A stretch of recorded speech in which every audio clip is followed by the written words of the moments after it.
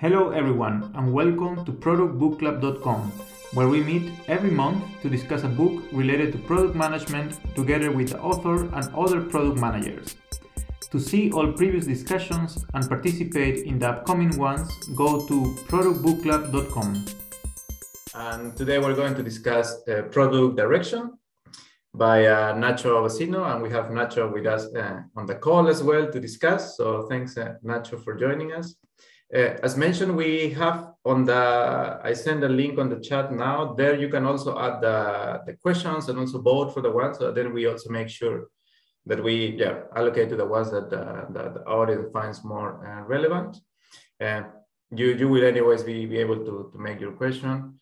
And maybe we can start with Nacho. You can give an introduction about yourself. Yeah, absolutely. So first of all, thanks for having me, and super excited. As I was saying before, I've been following these conversations are super interesting. I really hope that we can make actually a conversation, not necessarily a Q&A.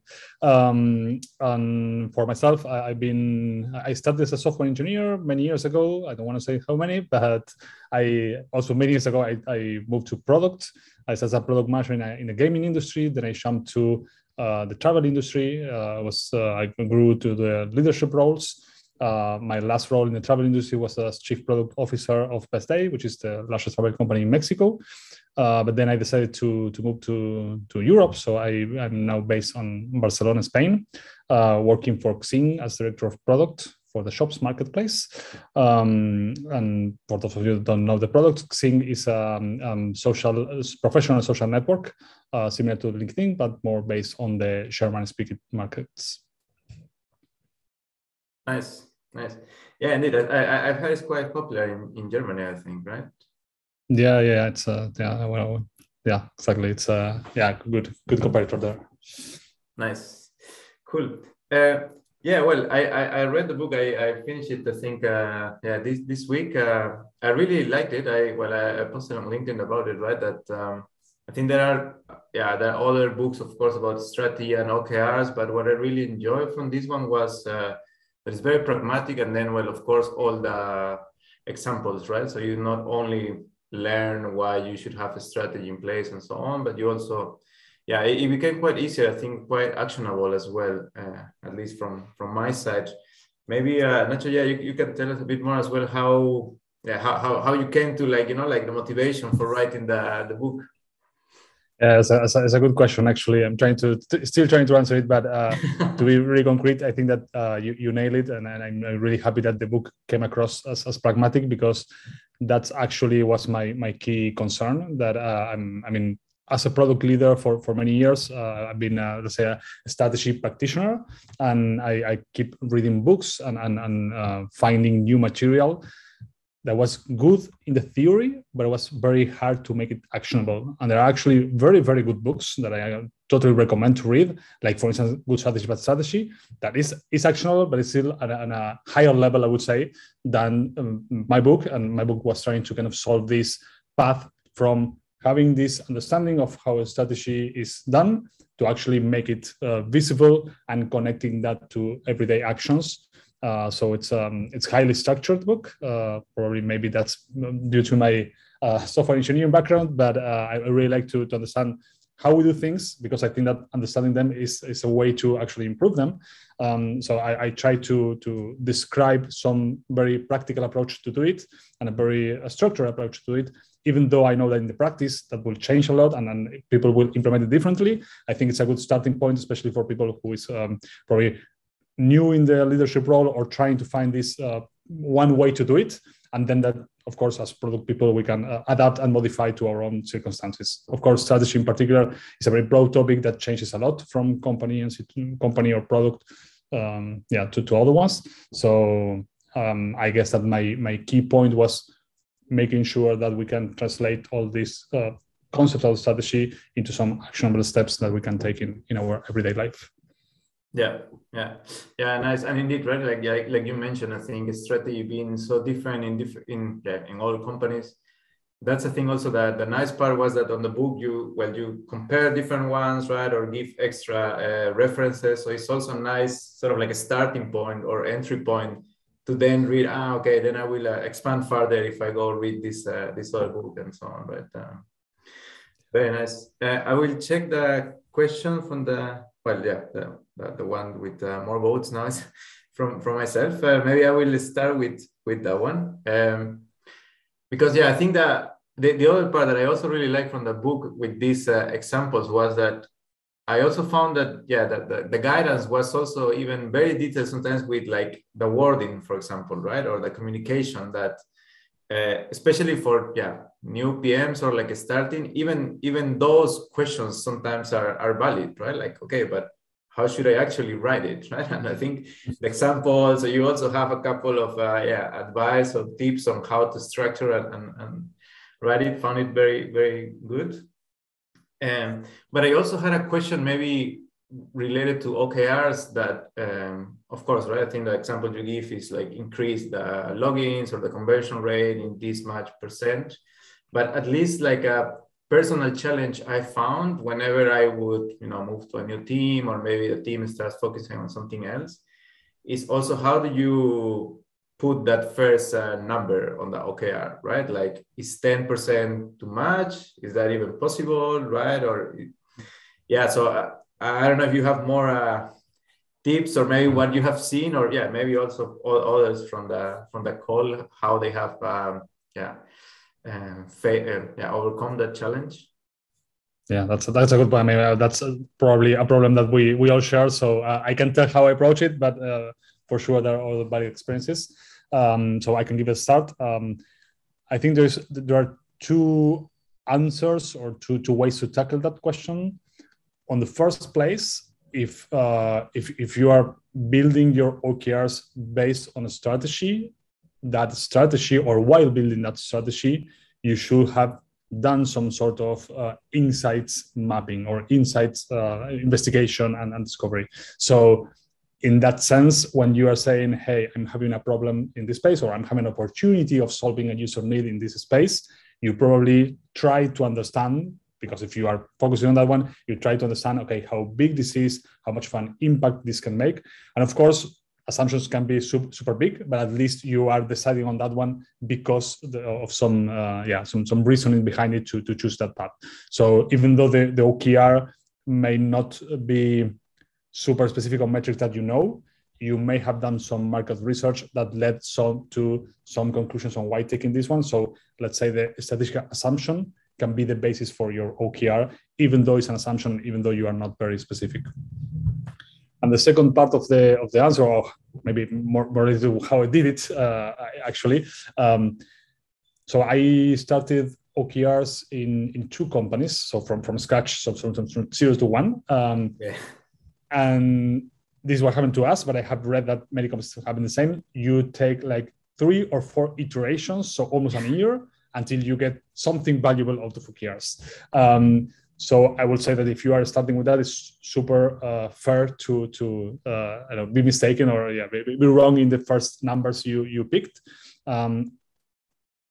What I will actually, the way you frame it, I think you're already starting in a good place, because many companies, how they start with putting the past projects that they were making into this yes or no OKR, so deliver this stuff. So if you are already starting from an outcome perspective, this is a super interesting, nice, huge step. So that's a very valuable. And then if you're saying, hey, I want to increase conversion rate, but I have no idea how much I will increase it, that's totally fine. And it's fine to make an wild guess or informed guess, at least, let's call it. Trying to come up with some number that will, of course, refine over time. So that's what I will suggest. Kind of get the practice, and as you practice, you will get better at it.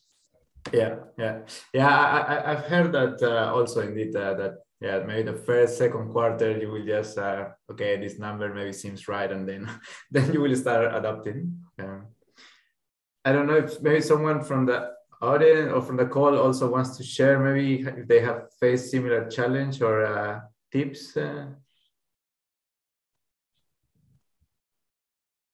I had a question in terms of, I was just interested to know what was, I suppose, the pain that kind of drove you to say, I need to write a book about this. Yeah, that's a good question, because there was a clear pain. The pain was, as I was saying, hey, there is no way to do it. And I would say that probably from my perspective, what happened is that I have done it many times, but the process was not so super clear in my head. And I had, and the other thing that happened on top of that is that people was asking me, hey, how to do strategy. And, I do some, coaching and mentoring here and there. So I had no very good way to tell that to people, or even say, hey, there is this resource there that you can read and you can follow.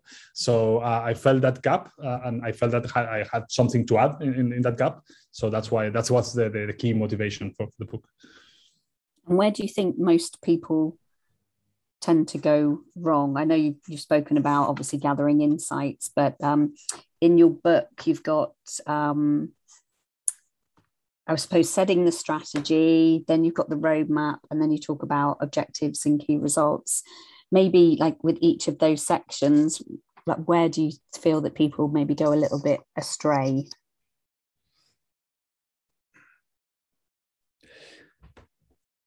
I think that situations might be super different from company to company, but I would say that strategy is the one I see people struggling the most. And of course, in strategy per se, you can go wrong in different directions. So in terms of steps, I would say strategy is usually the weakest one. And when I now digging a bit deeper into strategy, I think this initial stage between coming up with insights, which is hard, and also selecting the right ones, the ones that will drive a strategic advantage, or the ones that you can find a unique positioning or things like that. Those are the most struggling ones, because once you've done that, I think that the rest of the process follows more naturally, so to speak. Yeah, I definitely agree with that. When I've gone into companies, what's happened, they might have started with a strategy, and then over time, they just suddenly stop looking outside, and then all of a sudden it's like internally focused, and obviously the world moves, but they haven't got sort of continuous discovery practices in place, and so you go in and everything suddenly become quite tactical. Mm-hmm. And maybe that is related to the OKR question, because what I think is very, very difficult. So as I was saying, I'm coaching some companies into starting with this process. And the problem is, when you're doing this for the first time, not having insights or coming up and mapping your insights, it's not only hard, but also time consuming. So it's not like, hey, let's sit 6 people in the room and let's write our insights and that's when we are done. It's something that you need to probably go into past research, because you have insights that are not still mapped. And also you will have pieces here and there that you need to go and research further to see if there are valuable insights or not. So I think that's kind of where the whole problem starts, because, and I put that in the book, but that requires a lot of time. We are working on urgent stuff, so we are not finding that time. But by not finding that time, we are putting for ourselves on the next quarter another urgent topic instead of a strategic topic, so that we perpetuate that cycle of working on urgent stuff. And I think this is the key. If we stop and be able to do this mapping, we can then have a more ordered process, so to speak. Yeah, maybe to zoom in on the insights, right? I think, Punti, you have a question about competitive analysis. Did you want to ask it? Yes. I have a question and I have a comment. My comment was that, just continuing to what you were saying, I think that strategy really is a differentiator between a great and a good company. I have been part of some companies that they even have a role called product strategy manager, and that is very different from the product manager role. But what they do practically is trying to make sure that different products that these companies have, they can work together and integrate together. And they don't really look over the the strategy of, where I'm going to be in 5 years and what does it make sense for the market, for our products to go. And so that has been very, very challenging. And that puts the pressure on the product managers to come up actually with a strategy. So they do the both jobs. That was a comment. Yeah, absolutely. And then would you like to add anything? No, I think that's a good point, because so maybe, yeah, to add a comment on that one is that you have this, I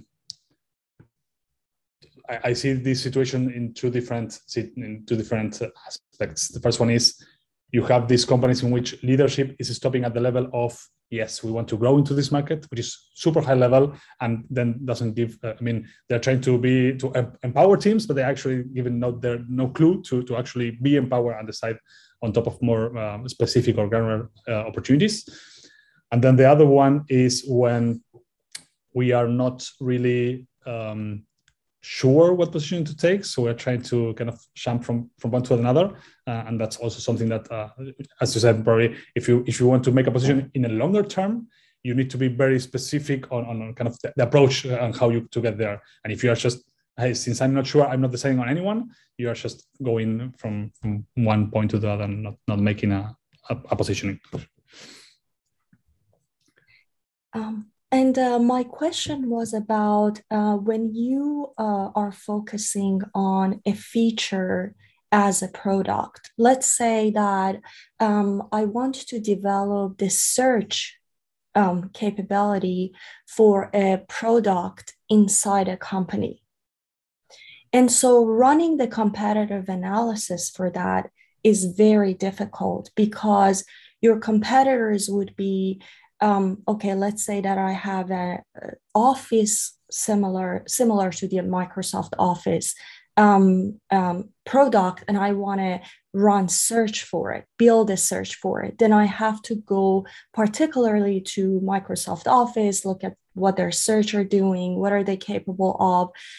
So how do you go about doing the competitive analysis when you want to build, when you want to understand what the market is doing? Because it's not possible to go to every product and, drill down into what they're doing on that feature.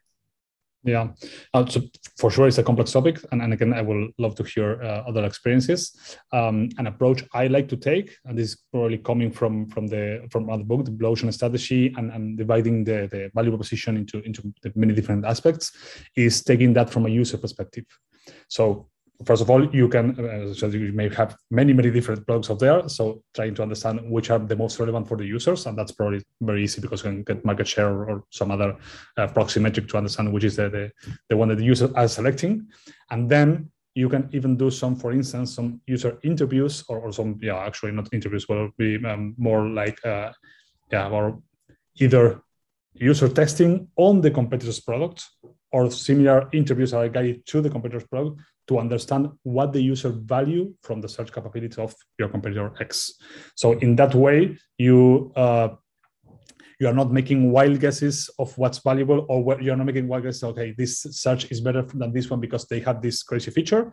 You are actually seeing from the user perspective what is what they value inside search. So I think that's not only a nice way to kind of make the complex or make the problem a bit less complex, but also making it from a perspective that will let you afterwards decide on, okay, this is super important, or even I can differentiate from this product because I see that the users are using this competitor product in a way that is not super satisfying their needs. So there is something to build out there. So it gives you some extra learnings to make better decisions in terms of strategy, at least. Yeah. And I think also that the other maybe benefit of doing it from the user point of view is that then probably you will sometimes find that besides checking the competitor, you should also see how the expectation is with like more in general, right? Like what I'm thinking now is, for example, search, the people that was doing it at Booking, for example. Of course, the competitor was, let's say, Expedia, right? And then you could just see, okay, you can search there by date, for example, right? But then what we would see is that people search related more to Google. So then they were trying, or they were expecting to be able to search in the same way, right? And Google, I mean, well, now you can say it's a competitor with Google Travel, right? But before it was also like, if you would just look into the competitors and not that much from the user point of view, probably you would never see that angle, right? Yeah, that's right. That's right. Actually, yeah, we know we actually are, again, probably that's, as you said, this is the user view, because we are too focused on our product that we are too biased to look into our competitors, but the users are actually taking other paradigms, other mental models. Yeah, and another challenge I think I've seen when we were talking about the insights, right? Besides that it takes time and so on, another different set of challenge I've seen is also teams. Yeah, I don't know if company, but teams also thinking that well, we already know them, right? So why would we even take the time to write them down and to like ask even sometimes, right? I think sometimes some teams and people have been so long in a team already that it's very easy sometimes to get this feeling that, well, we already know them, right? And we all more or less know because we have all interviewed someone at a certain point. So then, but I think doing this exercise of all, well, getting together or at a certain point, having this all written down, and then also, I think what you mentioned, right? Then decide which of all these universe of insights are the ones more relevant, still is super valuable, right? Even if everyone feels like, oh, we already know all these things. Yeah, and in that sense, I really like, for instance, tools like the Opportunity Solution Tree by Terence Torres, which was explained it here not too long ago, because what I usually see is that, we tend to get in love with our ideas, and especially when they're doing strategy, you convince yourself, because it's sort of an abstract exercise still, so you can convince yourself that this is the right approach to take. So the mapping your opportunity space within Opportunity Solution Tree. So I'm not talking about solution part, I'm talking about the top part. I think it's super valuable to kind of being able to not only see what you already know, but also come up with other opportunities that you may not be looking before making a decision. So I think those sort of tools are super interesting. And then going back to one thing I really like about making a systematic approach to strategy is that if you're really stating your strategic assumptions, even though you say like this, hey, we're convinced this is true, okay, but let's write the assumption we are pursuing, let's experiment on that. So you will really quickly, or you can really quickly realize if you are pursuing the right thing or not. Because if not, if you're not stating that assumption and you are not testing upon it, you may end up working 12 months or even more in something that's not valuable at the end. Yeah, definitely. I see there's another question from the page. Andre, do you want to make your question? I see you are also on the call. Andre Rocha. Too much background noise. Okay, I can make it for you. It says marketplaces have different personas with different, sometimes conflicting interests. In your opinion, what is the best way to set up KPIs, outcomes? And should we even have different roadmaps maybe for each segment? And so I'm actually currently working in a marketplace, and I will argue that travel also was some sort of marketplace because, of course, you need to integrate providers to sell products to customers. So I have been in that field. So in terms of, I will answer in two different levels. What you need to have in order to steer the product into the same direction is some way of understanding what is the shared goal. Because for sure, you can say, we're more focused on the customer, but in order to focus on the customer, we need to be serving our suppliers to have a good product to serve our customers. So at the end, that's something in there that can be number of transactions, can be revenues, can be conversion, whatever. But that sort of goal should be aligned on both sides. Because at the end, let's use the example of conversion, which is quite easy. If you are saying, I'm focusing on conversion because I want to do nice things for the user in terms of features, but in order to deliver those features, you probably need to, for instance, I want to have a better description of my product. Okay, you need to ask your supplier to have a description.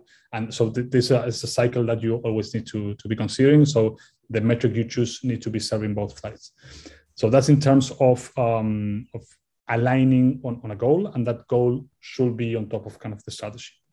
Then I guess that the question was around having different roadmaps. So I do think that the opportunity spaces tend to be different. So as the question said, there are two different personas, and those two different personas have different needs. So when we're exploring opportunities, those opportunities or those problems to solve might be very different. But still there is a connection. So this is the risk when we're saying if there are two super separate teams not working close together, the problem is if I want to pursue an opportunity on the consumer side that needs something done by the supplier side in order to achieve it, then if you are not aligned, you are kind of missing that opportunity. So what I'm trying to say in essence is that those two need to be aligned. So the strategy needs to be a single strategy that cascades. And of course, when you go to different sides of the product, you may have different opportunities, but you are coming from the same positioning that you want to build. So maybe I can give a more concrete example. At the State, for instance, my last company, when we were talking travel, we were the biggest Mexican travel company, really focused on the Mexican Caribbean destinations. So I want to say, hey, we want to build a differentiation in terms of content for all star hotels. Very, very big chunk of our revenues in Cancun, those areas that are very centered on these all-star hotels. But of course, in order to bring up that content, we had tools in the, let's say, on our seaside or at our reach, which were having content editors and things like that they can really add some flavor to what we're doing. But for sure, we needed some descriptions enhancements on the supply side. So in that sense, that was the strategy. So that was actually not the strategy, the positioning, the focus. And then we have things all over the place. So for instance, we have things from the product perspective on the C side, let's call it. On the supplier side, we also had some opportunities to improve the information we are giving to those hotels. For instance, we'll say, hey, you are having a bad conversion compared to other competitors, and you are lacking this and these features in your description page. So that's how we align on the same opportunity, on the same strategic initiative from a very different angles of the marketplace. And finally, even furthermore, the strategy also involved the commercial team, because there was a commercial team doing the deals with the hotels. So yeah, we are focusing on you, so we can do this and these arrangements. There was a commercial aspect to the strategy as well. So I'm not sure if I answered the question, but basically there's need to be a top level strategy, a top level positioning that we are sure that we are aligned, and then we can divide some opportunities on both sides. Are there also any other questions, maybe comments related to what I think these like different personas or marketplace and then KPIs and content metrics is very interesting one. I don't know if there's someone wants to add something maybe, or like a follow-up question. Hey, well, this is Scott from Pasadena in the United States. Can you guys hear me okay? Yes, we can hear you, Scott. Oh, excellent. Cool. I'm on my backup internet, so I'm not even trying video right now. So I wanted to make a comment about the personas, because that's a very popular concept, especially in the design community, but coming at it from sort of a strategy perspective, and especially if you use a tool like Jobs to be Done, the lesson there is that if you have a very demographic focused persona as opposed to a benefits and sort of jobs and outcomes focused persona, it can be very misleading. And so you end up chasing people. All right, there you go. Good on you, Tim. So you end up chasing basically ghost customers, right? You know a lot about them, what's their favorite color and what name is their dog, right? But in terms of how much are they willing to pay for specific things, and especially where are the gaps in their outcomes, right? So like what's really important and where's their dissatisfaction? If you're not really zeroed in on that, you can really be led astray. So you can do a lot of really good design work and a lot of iterations, but you don't actually produce sales. Yeah, I think on my side, I can say that there are different uses for personas. So I agree that maybe on more discovery-oriented activities or implementation-oriented activities may be more helpful. On a strategy, I think that the strategy can have different flavors. So for instance, if you are trying to expand to new personas, so let's say that I have a product that solves some jobs to be done, but it's being used by, older population, I want to target younger population, then understanding a bit more of that audience and how we can change our product to position for that audience is important. But also, as you said, I think that it's not only understanding, hey, what's their favorite color, it's understanding more of, okay, what's the need they have and what is the need that my product is still not solving to actually conquer that segment of the market. So as I said, maybe it's similar to what you said. I think there is a use there for segments, but it needs to be in terms of this expansion. And then when you are analyzing a segment, it's not just coming up with persona, it's understanding more of the background and what's the barrier then to enter to that market. Yeah, exactly. I mean, just to rephrase, it's personas, there may be a number of different personas in a segment. And I think that's often where things get lost. Because especially, when you talk to like UX designers, they just think in terms of personas and sort of as the product manager, you've got to connect, number of members of this persona to a market. And designers don't think that way. And yet as sort of product people and, as you go up the ladder, you really do have to think about that, right? Because if you've got a great persona, but they represent, 0.01% of potential customers, that's not a good business decision. Yeah, definitely. Yeah, I think it's also something similar that I see sometimes when people talk about roadmaps, right? And then if you understand roadmap more as a list of features, then it doesn't work. But if you understand roadmap more like as well, right? What outcome I want to focus first and then second, then so I think, with personas is sometimes the same, right? Unless it's very clear what exactly that the team means when using personas, it can go all over the place, I think. Yeah, you're absolutely right there. I mean, the other thing that's really important is to be very upfront about your assumptions, and to do a lot of fast and cheap tests around that. And a lot of people have written about that for decades, but it still isn't common practice. So that's another thing that I think is really good to focus on. Very helpful and simple, right? You don't need lots of fancy Harvard MBAs to do that. Definitely. Nice. Or London School of Economics. Yeah, indeed, closer to us. All right, we have also another question or comment for Diana. Do you want to make it yourself? Yeah, of course. Sorry, I didn't want to interrupt. No worries. So I'm actually curious because I've been through a couple of different product manager roles, both in technology companies and software, and I'm actually curious if you've seen a difference in the way the product management or product direction is working with sales results. And what I mean by that is one of the companies I was in, as a product manager, I was actually directly responsible of the P&L, which meant that it was somehow my responsibility to be close to the market all the time and make sure that my product is relevant on a regular basis. That's not the case everywhere. And that's not the case, for example, in the company I'm in now,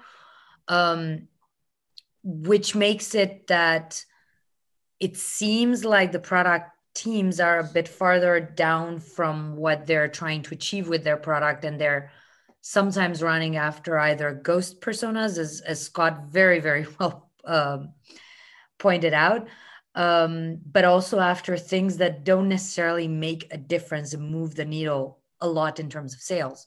So it might be that it's a feature that's really cool, but it's not going to sell more of or move your product into that. So I'm just curious a little bit to hear about your experience with that. Yeah, it's a good question. I feel that I would say that the target population for product direction, now that we're talking about it this way, is more focused on companies that are trying to be more, let's say, call it product led. So because companies more, let's call it sales led, a lot of challenges beyond strategy, I will argue. For instance, discovery and things like that are so problematic, kind of designing on behalf of what the customer X wants. So those are kind of the problems I see out there. One thing that I suggest in these cases, and again, this is maybe company by company, so it's very particular to each scenario, is trying to go through the opposite path. So we're trying to say, we have a direction. From the direction we start our discovery problems, and then we implement.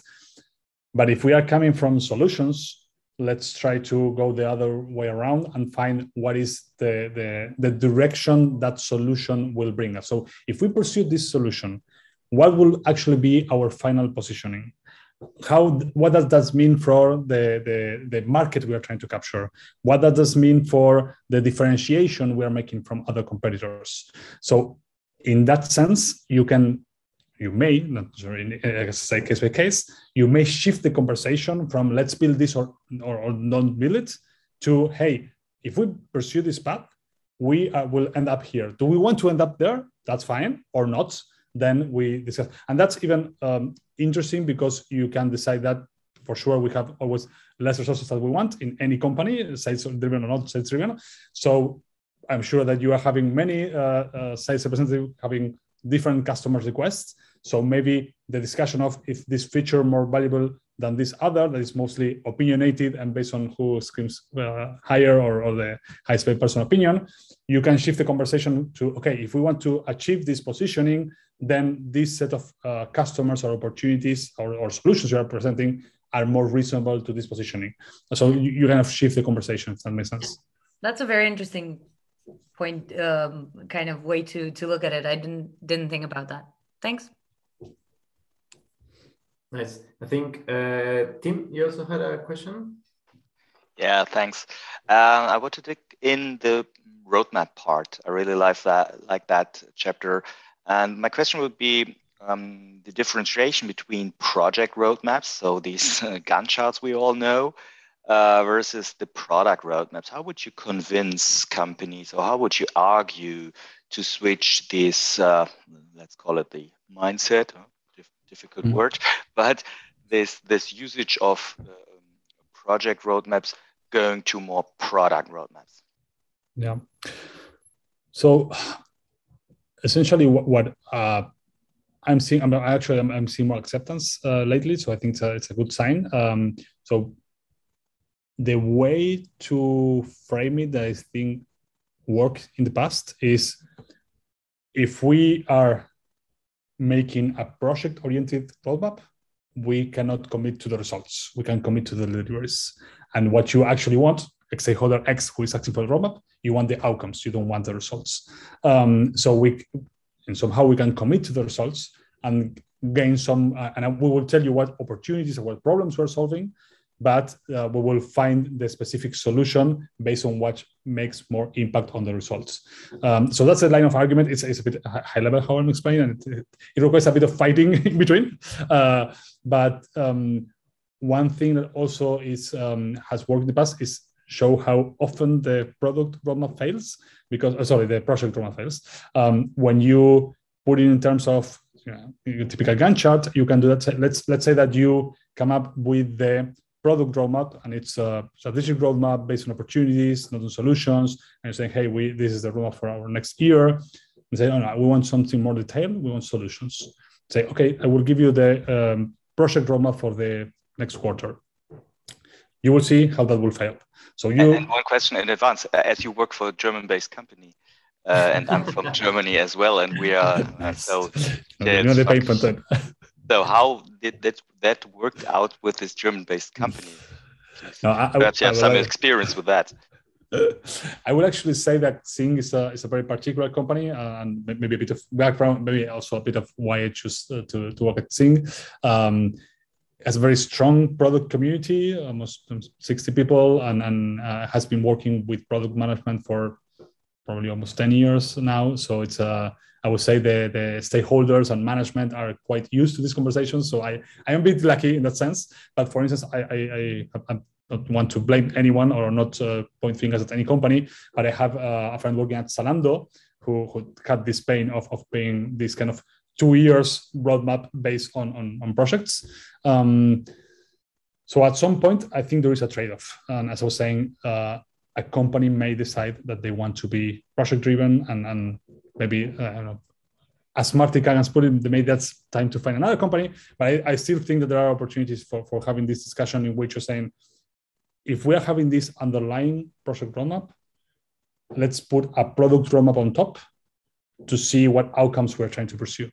And what you can show afterwards, and this is where I was going with this Q1 example, is that the project roadmap usually fails because when you are actually executing, at some point you will have that discussion. Should we pursue the project roadmap and not deliver on the outcome? So I will give you this feature, but we know this feature will not make an impact. Or we stick with the outcome, so we switch the project roadmap in order to put there or to build what actually will hit our outcomes. And I think that's the discussion that served me the most. So as I said, different stakeholders, different companies, maybe different conversations, but framing the conversation from that perspective. So if you want the project roadmap, okay, I will do it. Let's try to do the less efforts possible. So try to manage to go through it without much pain, and then use it to show how it didn't work as a good tool for communication, because roadmap is mostly for communication with stakeholders, and in that way, I found some opportunities to kind of change the mindset.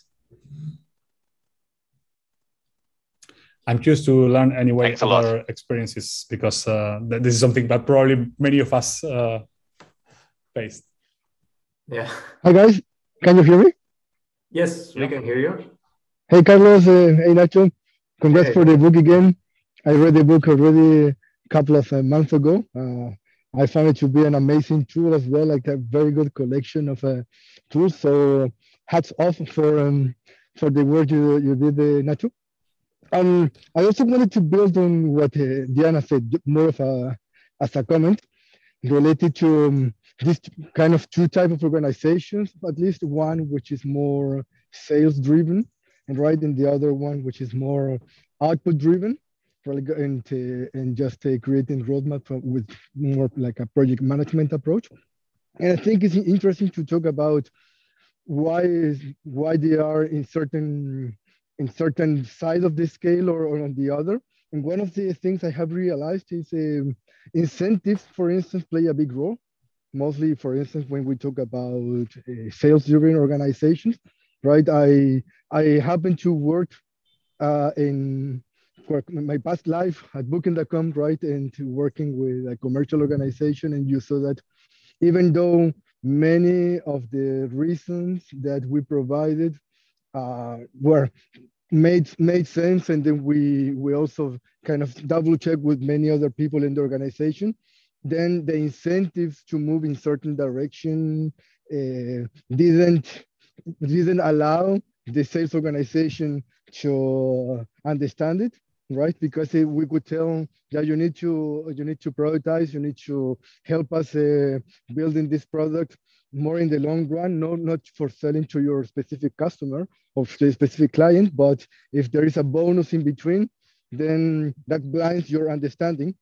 And I think that's something to also put on the table many times as a product manager, not only kind of getting in the discussion of shall we build this tool or not, it's also how are you being incentivized and how could we then help the organization to provide the right incentives to move in certain direction. And that's another factor which is related to the maturity.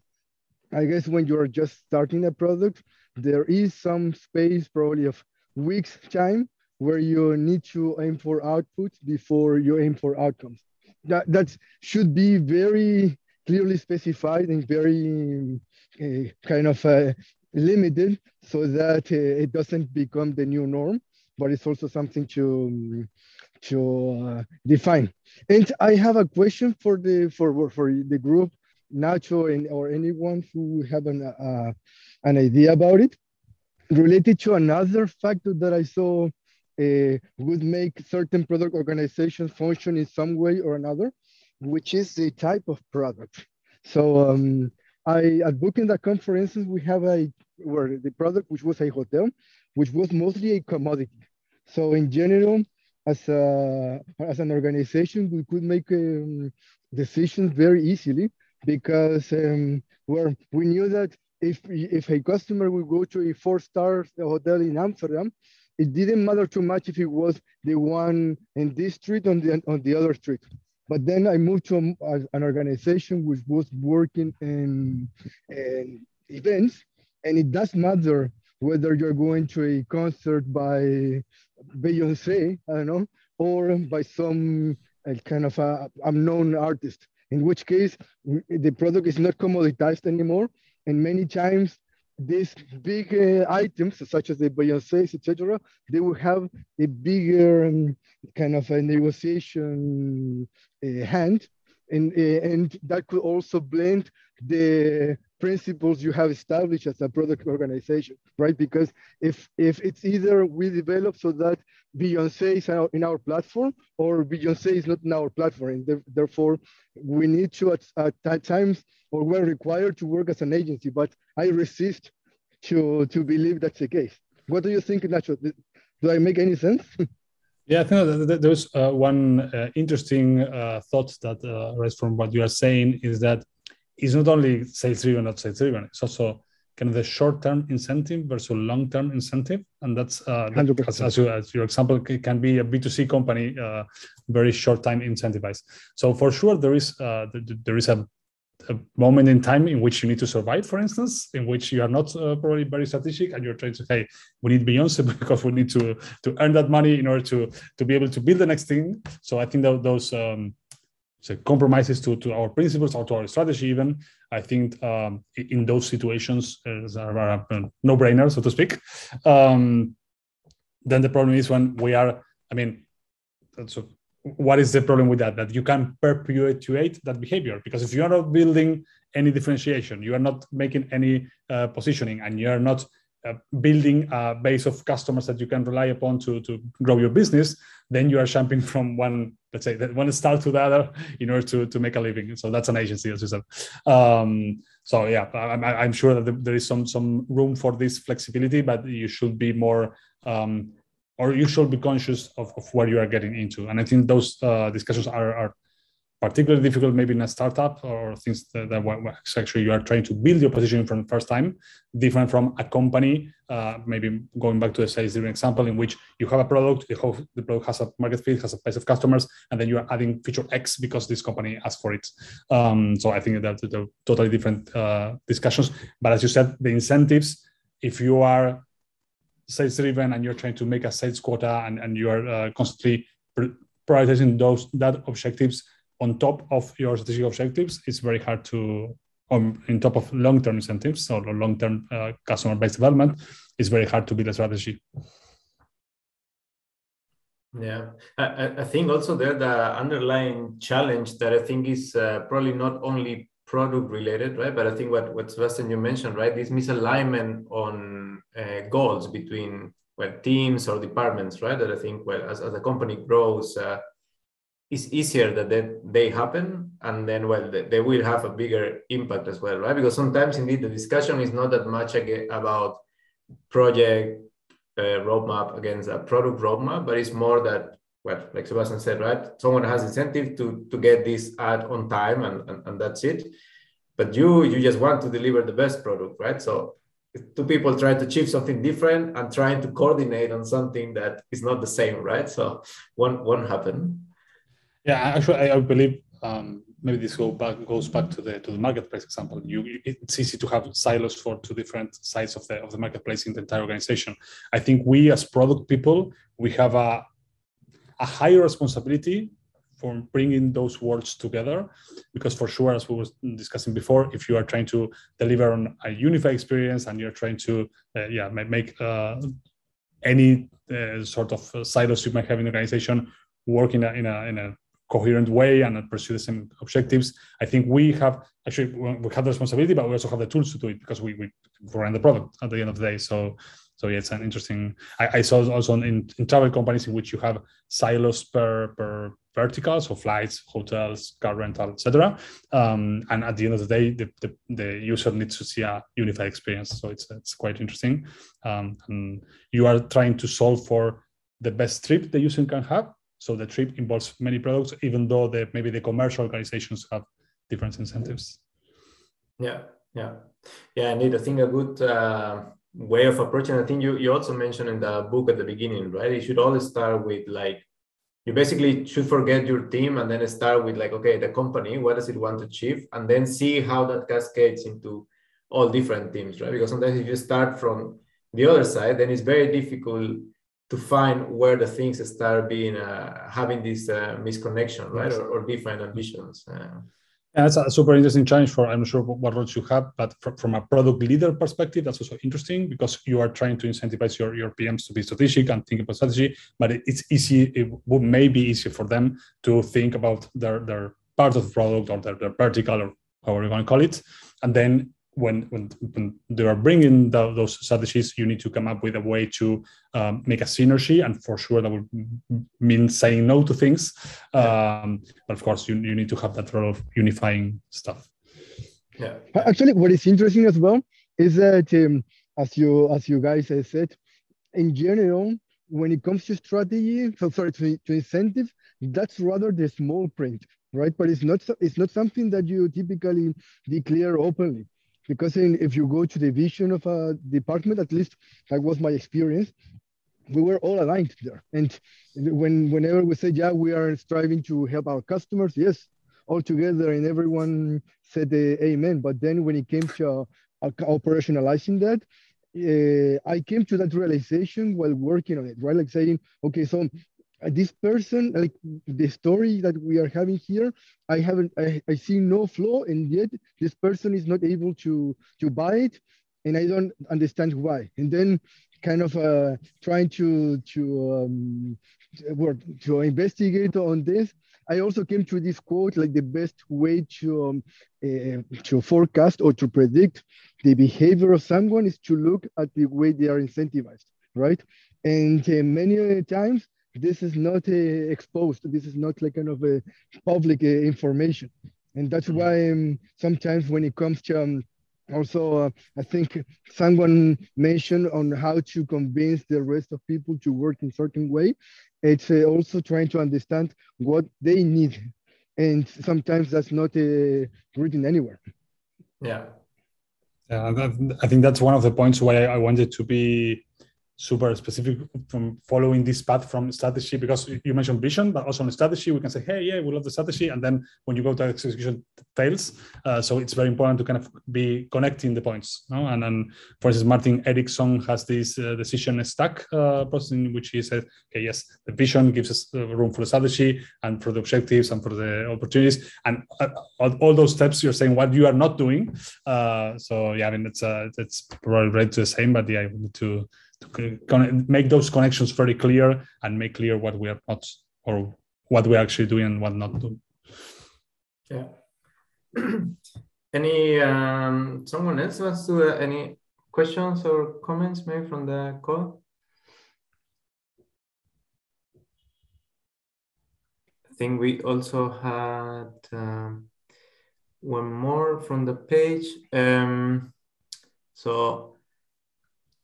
What do you recommend for companies that working on creating the company vision, right? Because I think, yeah, of course, on the book starts straight from strategy, and I think it is mentioned, of course, right, that you are assuming that there is a vision, but yeah, maybe what suggestions are there? Yeah, actually, it's a good point, because when I start, I actually at some point make a conscious decision of starting with the strategy, because it was kind of big topic, and also I would say probably there are people who, maybe Marty Kagan, for instance, can speak about strategy vision much better.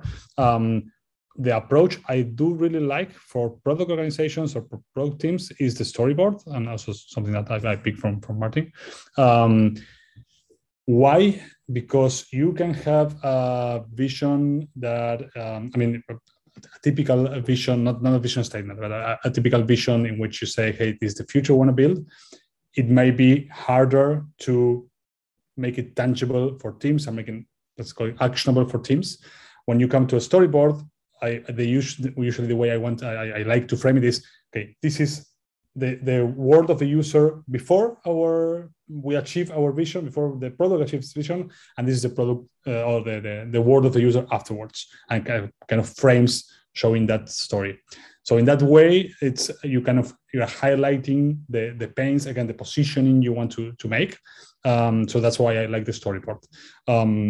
How to come up with the storyboard, that may be another book, and I'm probably not the right one to write it.